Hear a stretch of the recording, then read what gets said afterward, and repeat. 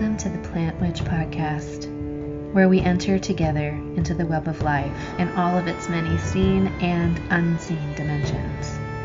I'm Erin Schrader, owner of the Rebel Herbalist, and it is my honor to hold this portal to the other world. Let's enter, shall we?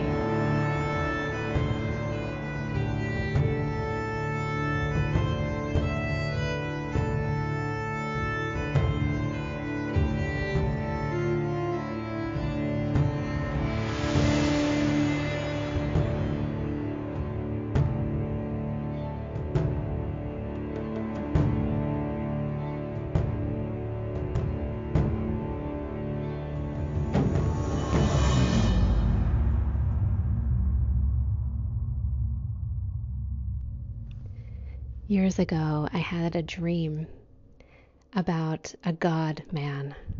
So this god who looked like a man. And in my dream, he had this beautiful wife with long golden hair. And she went to him in the night and stole a piece of his hair. And she did it to seek revenge against him because he couldn't protect her. And now that she had a piece of his hair, she spun up this incredible storm and laid waste to the town where they were, to this sort of landscape that they were stewards of. And she did all of this because she felt so violated by something that had happened to her.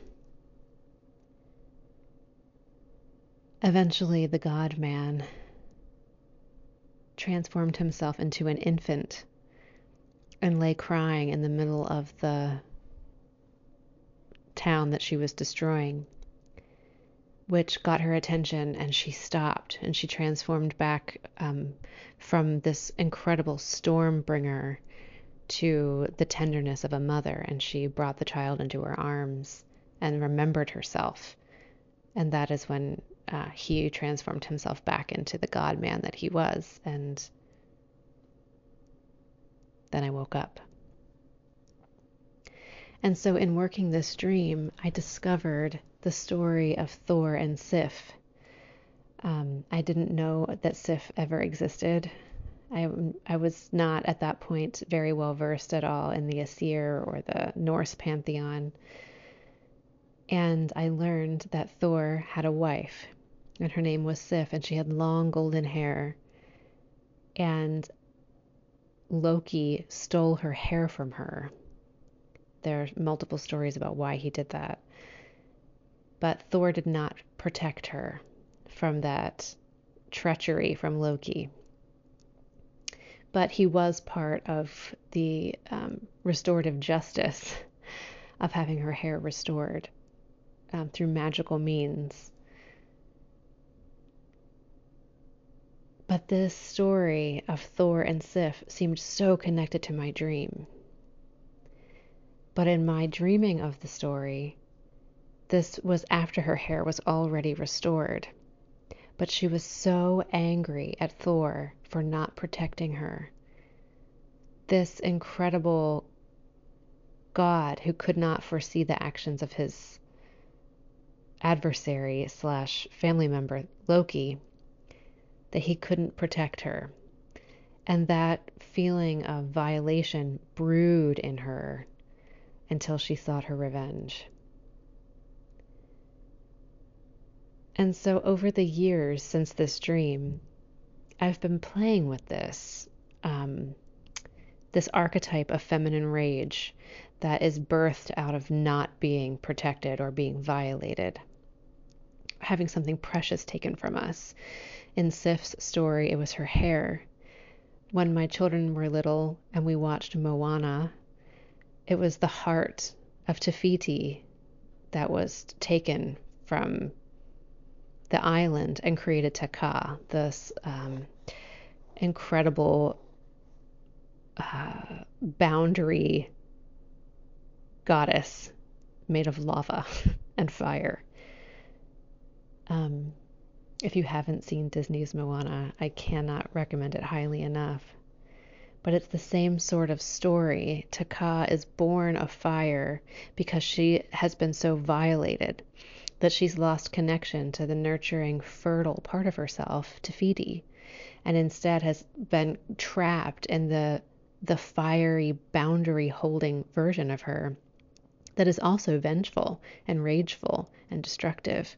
And she can't remember herself until she is seen for who she is by someone who is innocent and also vulnerable. In that story, it's Moana. In my dream, it's Thor as a baby.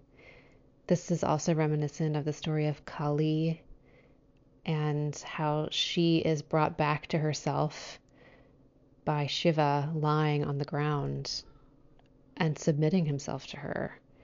And that moment of remembering herself because of his vulnerability. And so this is a sort of archetypal part of the feminine story that I feel like in these times of incredible healing, we really need to confront in ourselves and in our society and in each other.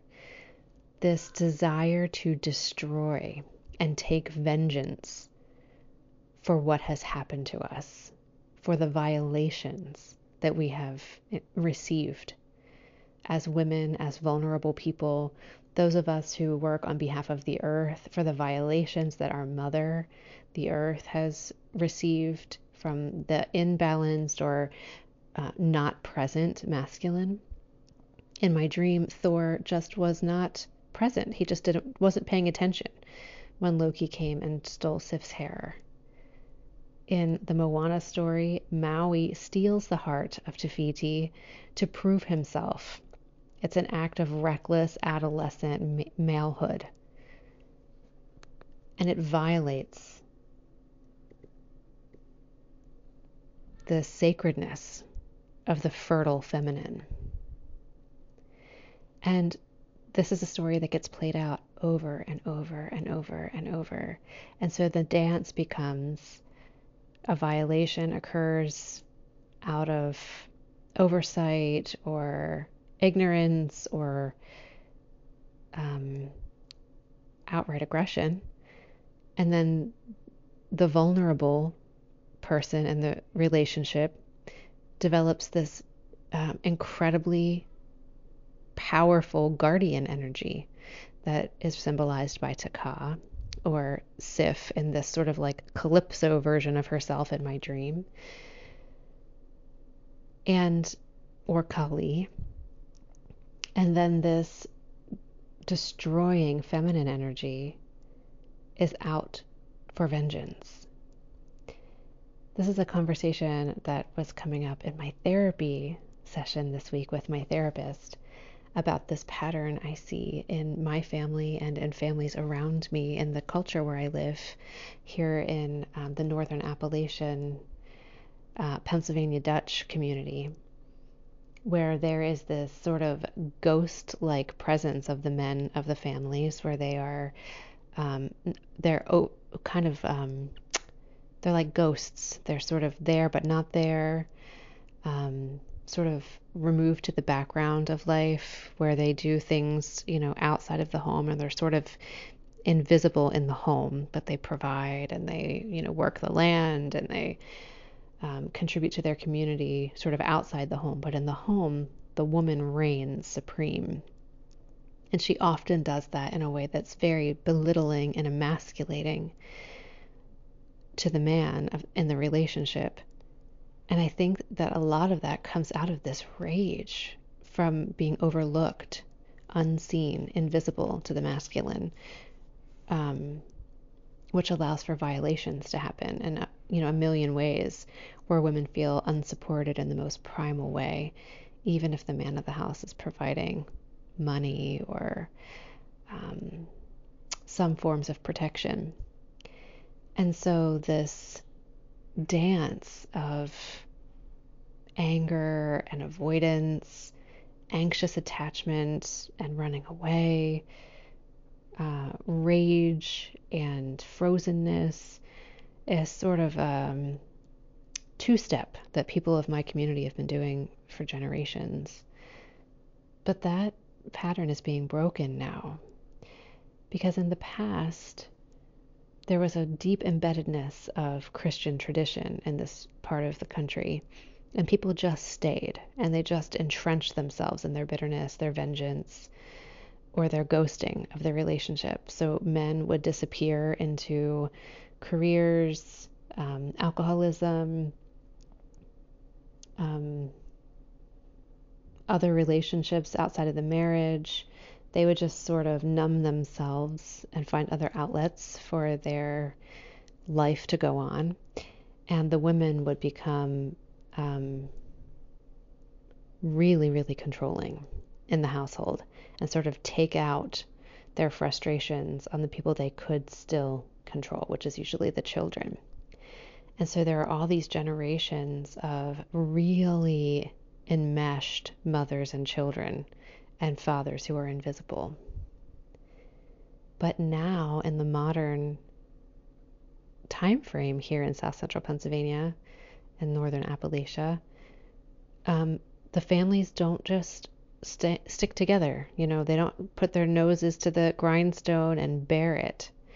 There's this willingness to leave and to try again and to do something different and to do something new. But we haven't totally worked out what healthy looks like yet. So we tend to cycle through these same kinds of patterns in multiple relationships instead of just begrudgingly staying in one relationship our whole lives and dancing this dance to the bitter end. So the question that my therapist proposed to me and that I'm trying to live into is, what does it look like to actually heal this dynamic? What does it look like to stop indulging this sort of resentful, rageful, controlling feminine and allowing the masculine to disappear into the background and numb himself or find other outlets for his life? This is a really intentional choice that my partner and I are making to do this differently because we both see it so clearly. What does it look like for us to actually show up for each other? To be attuned to each other? To turn toward each other? What would it look like for me to trust him with the heart of the mountain or the heart of the island, with my most sacred and innermost and precious aspects of myself? What does it look like for him to be involved in every part of the household, every part of the family, not just an invisible provider? And it looks like when Thor turns himself into a baby at the feet of Sif in my dream and makes himself vulnerable, has needs of his own, requires tenderness from the feminine, and that tenderness being something I choose to show up in tenderness for his vulnerability, being able to withstand him being in need. The women of my family have not been too welcoming of men having emotions like that in the past.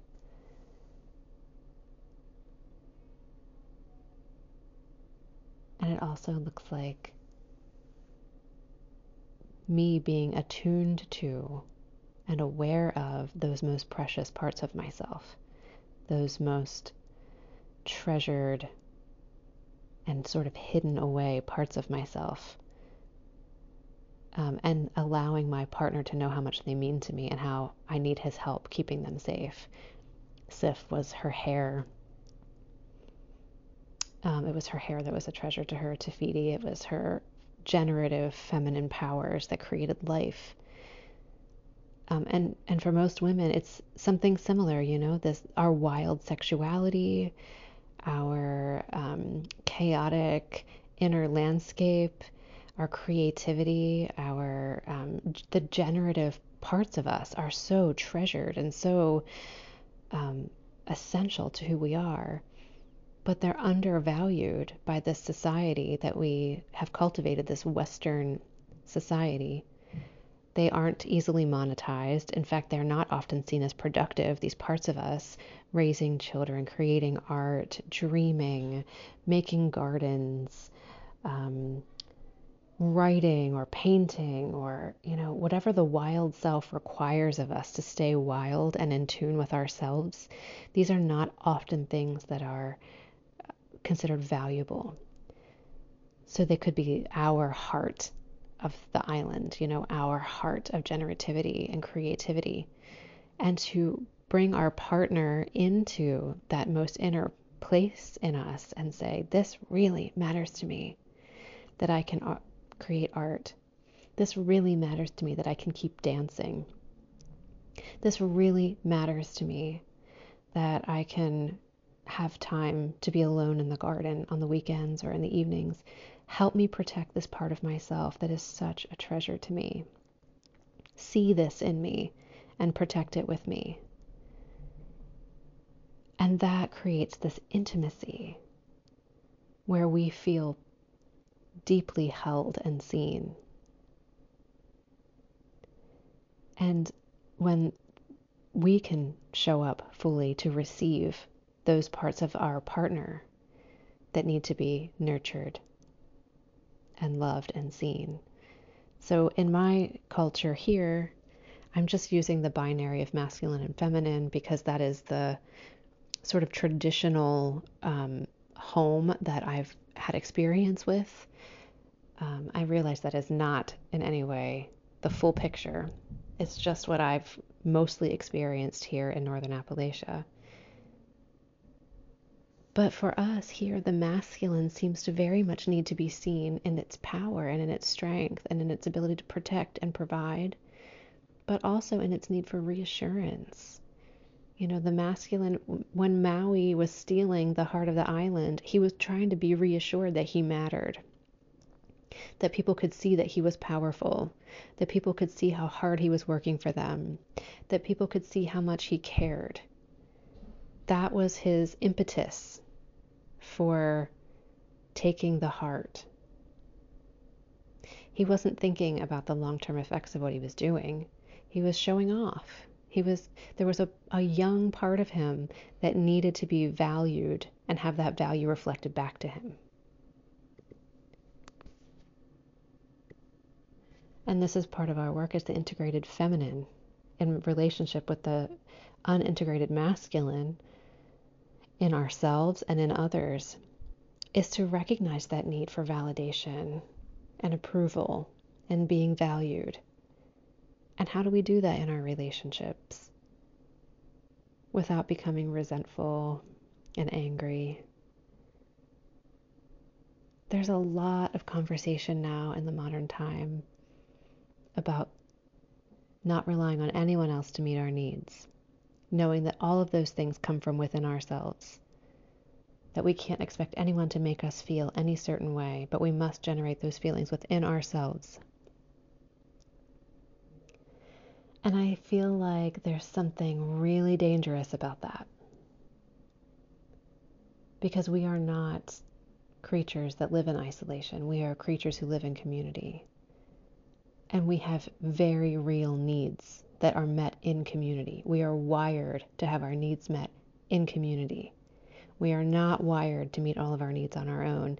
And in fact, meeting all of our needs on our own is a lot of what has gotten us to this problem that we're having in modern society, this problem of violence and violation of the sacred, rapes and murders and kidnappings and all these things that are just sort of like outcroppings or the fruiting body of this rot that comes from hyper-individualism.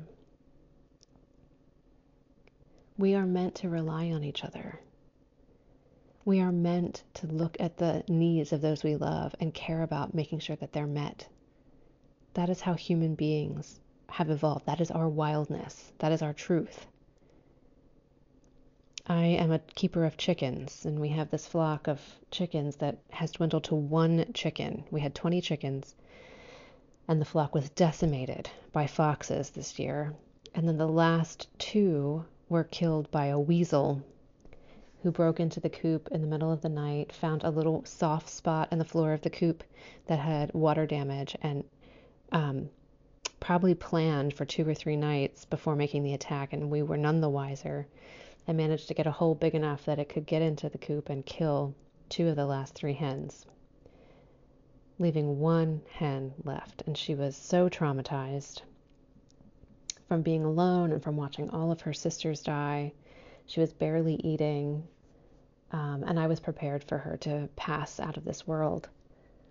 And a friend brought me another hen so that she didn't have to be alone. And the change in her when that other hen arrived, now she has a flock.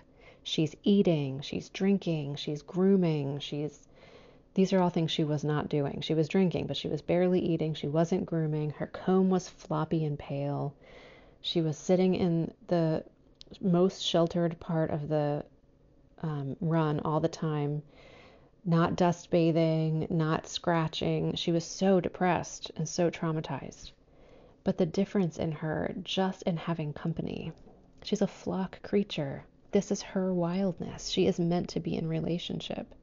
That is how she has her needs met. That is how she feels protected. That is how she feels safe. It's been such a teaching for me to see the change in her and what that means for us as humans who are also social creatures.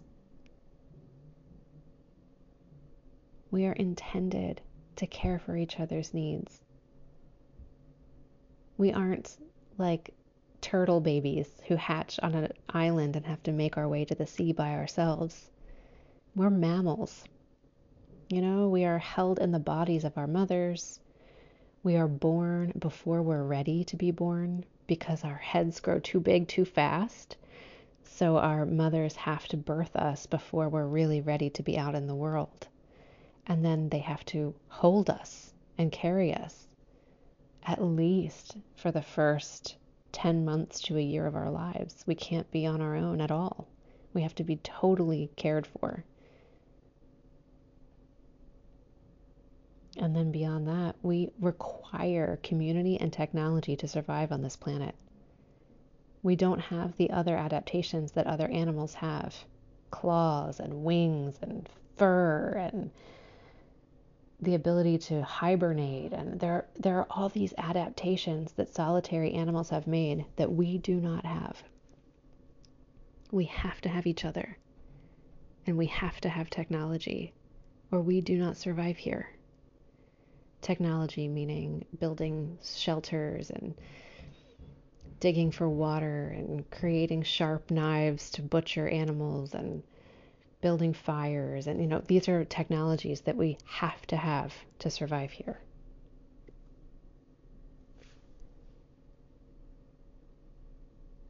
And so I'm making this podcast episode this week as a call out to just remind us that this hyper individualism is really, really dangerous. And when someone tells you that no one can make you feel a certain way, and someone tells you that no one is responsible for meeting your needs but you, there is some truth to that.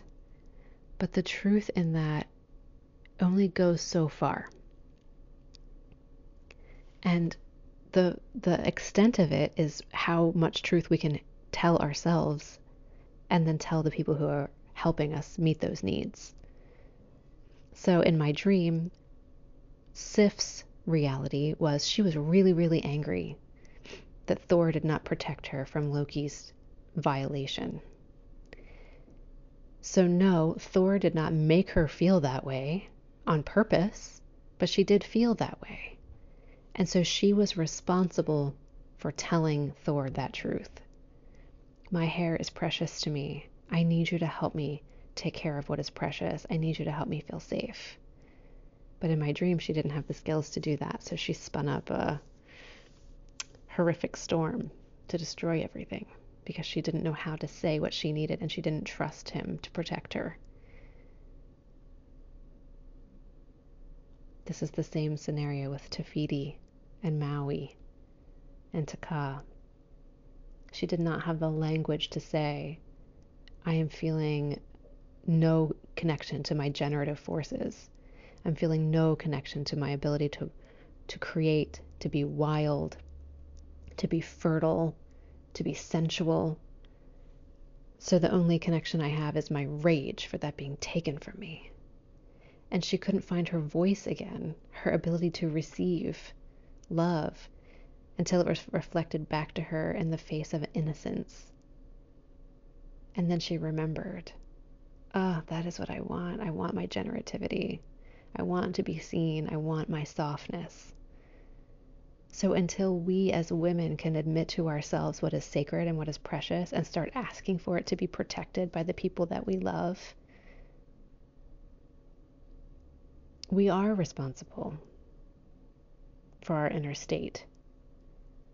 But once we know what we need and we can ask for it, then the people we love are responsible for helping us meet our needs. Until they know what our needs are, they're not responsible for making sure our needs are met. But once they know, once the people who are in relationship with us know what is precious to us, they are responsible to show up and help us protect and achieve safety. And I think sometimes that's the biggest danger. When we admit to ourselves what we really desire, what's really important to us, and then the people around us say that's not important to them, or it shouldn't be important to us, then we're really up against the wall. Because either these people are not our people, and we need to make big changes in our lives, or we have to decide that what matters to us doesn't actually matter. And then we become ghosts, like the men in my family, or we become raging monsters, like the divine feminine in her Taka form or her Kali form. But there's another way. And that way is through being vulnerable with each other and actually showing up for the needs of the other people in our lives and expecting them to show up for the needs that we have.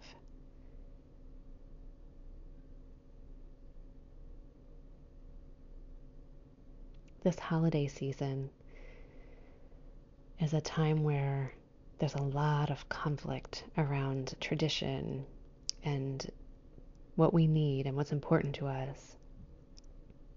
And we can become really, really tied to things that are sort of ingrained, but may not have a lot of depth.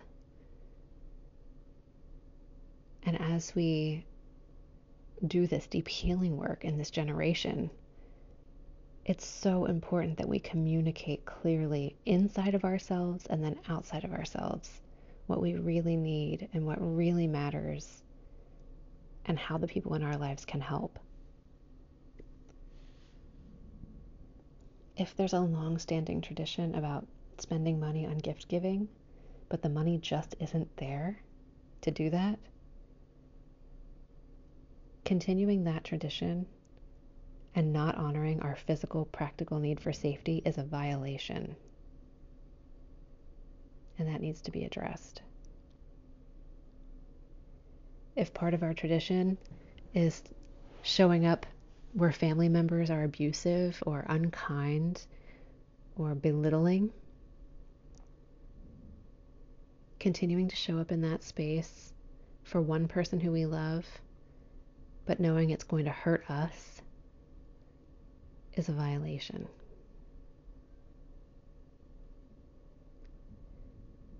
So these are conversations that get exacerbated by times of the year like this, where one person's needs may violate another person's safety. And it requires us to be vulnerable with each other and find another way, an emergent way that meets everyone's needs. And it takes energy, and it takes vulnerability, and it takes time, and it's how we change the world for our children and their children and their children. May you find the courage to receive the love that you deserve to receive in your life, that everyone deserves to receive in their life. May you find the courage to ask for what you need. May you find the softness to hear the needs of those you love. And may we all move toward a more beautiful world together.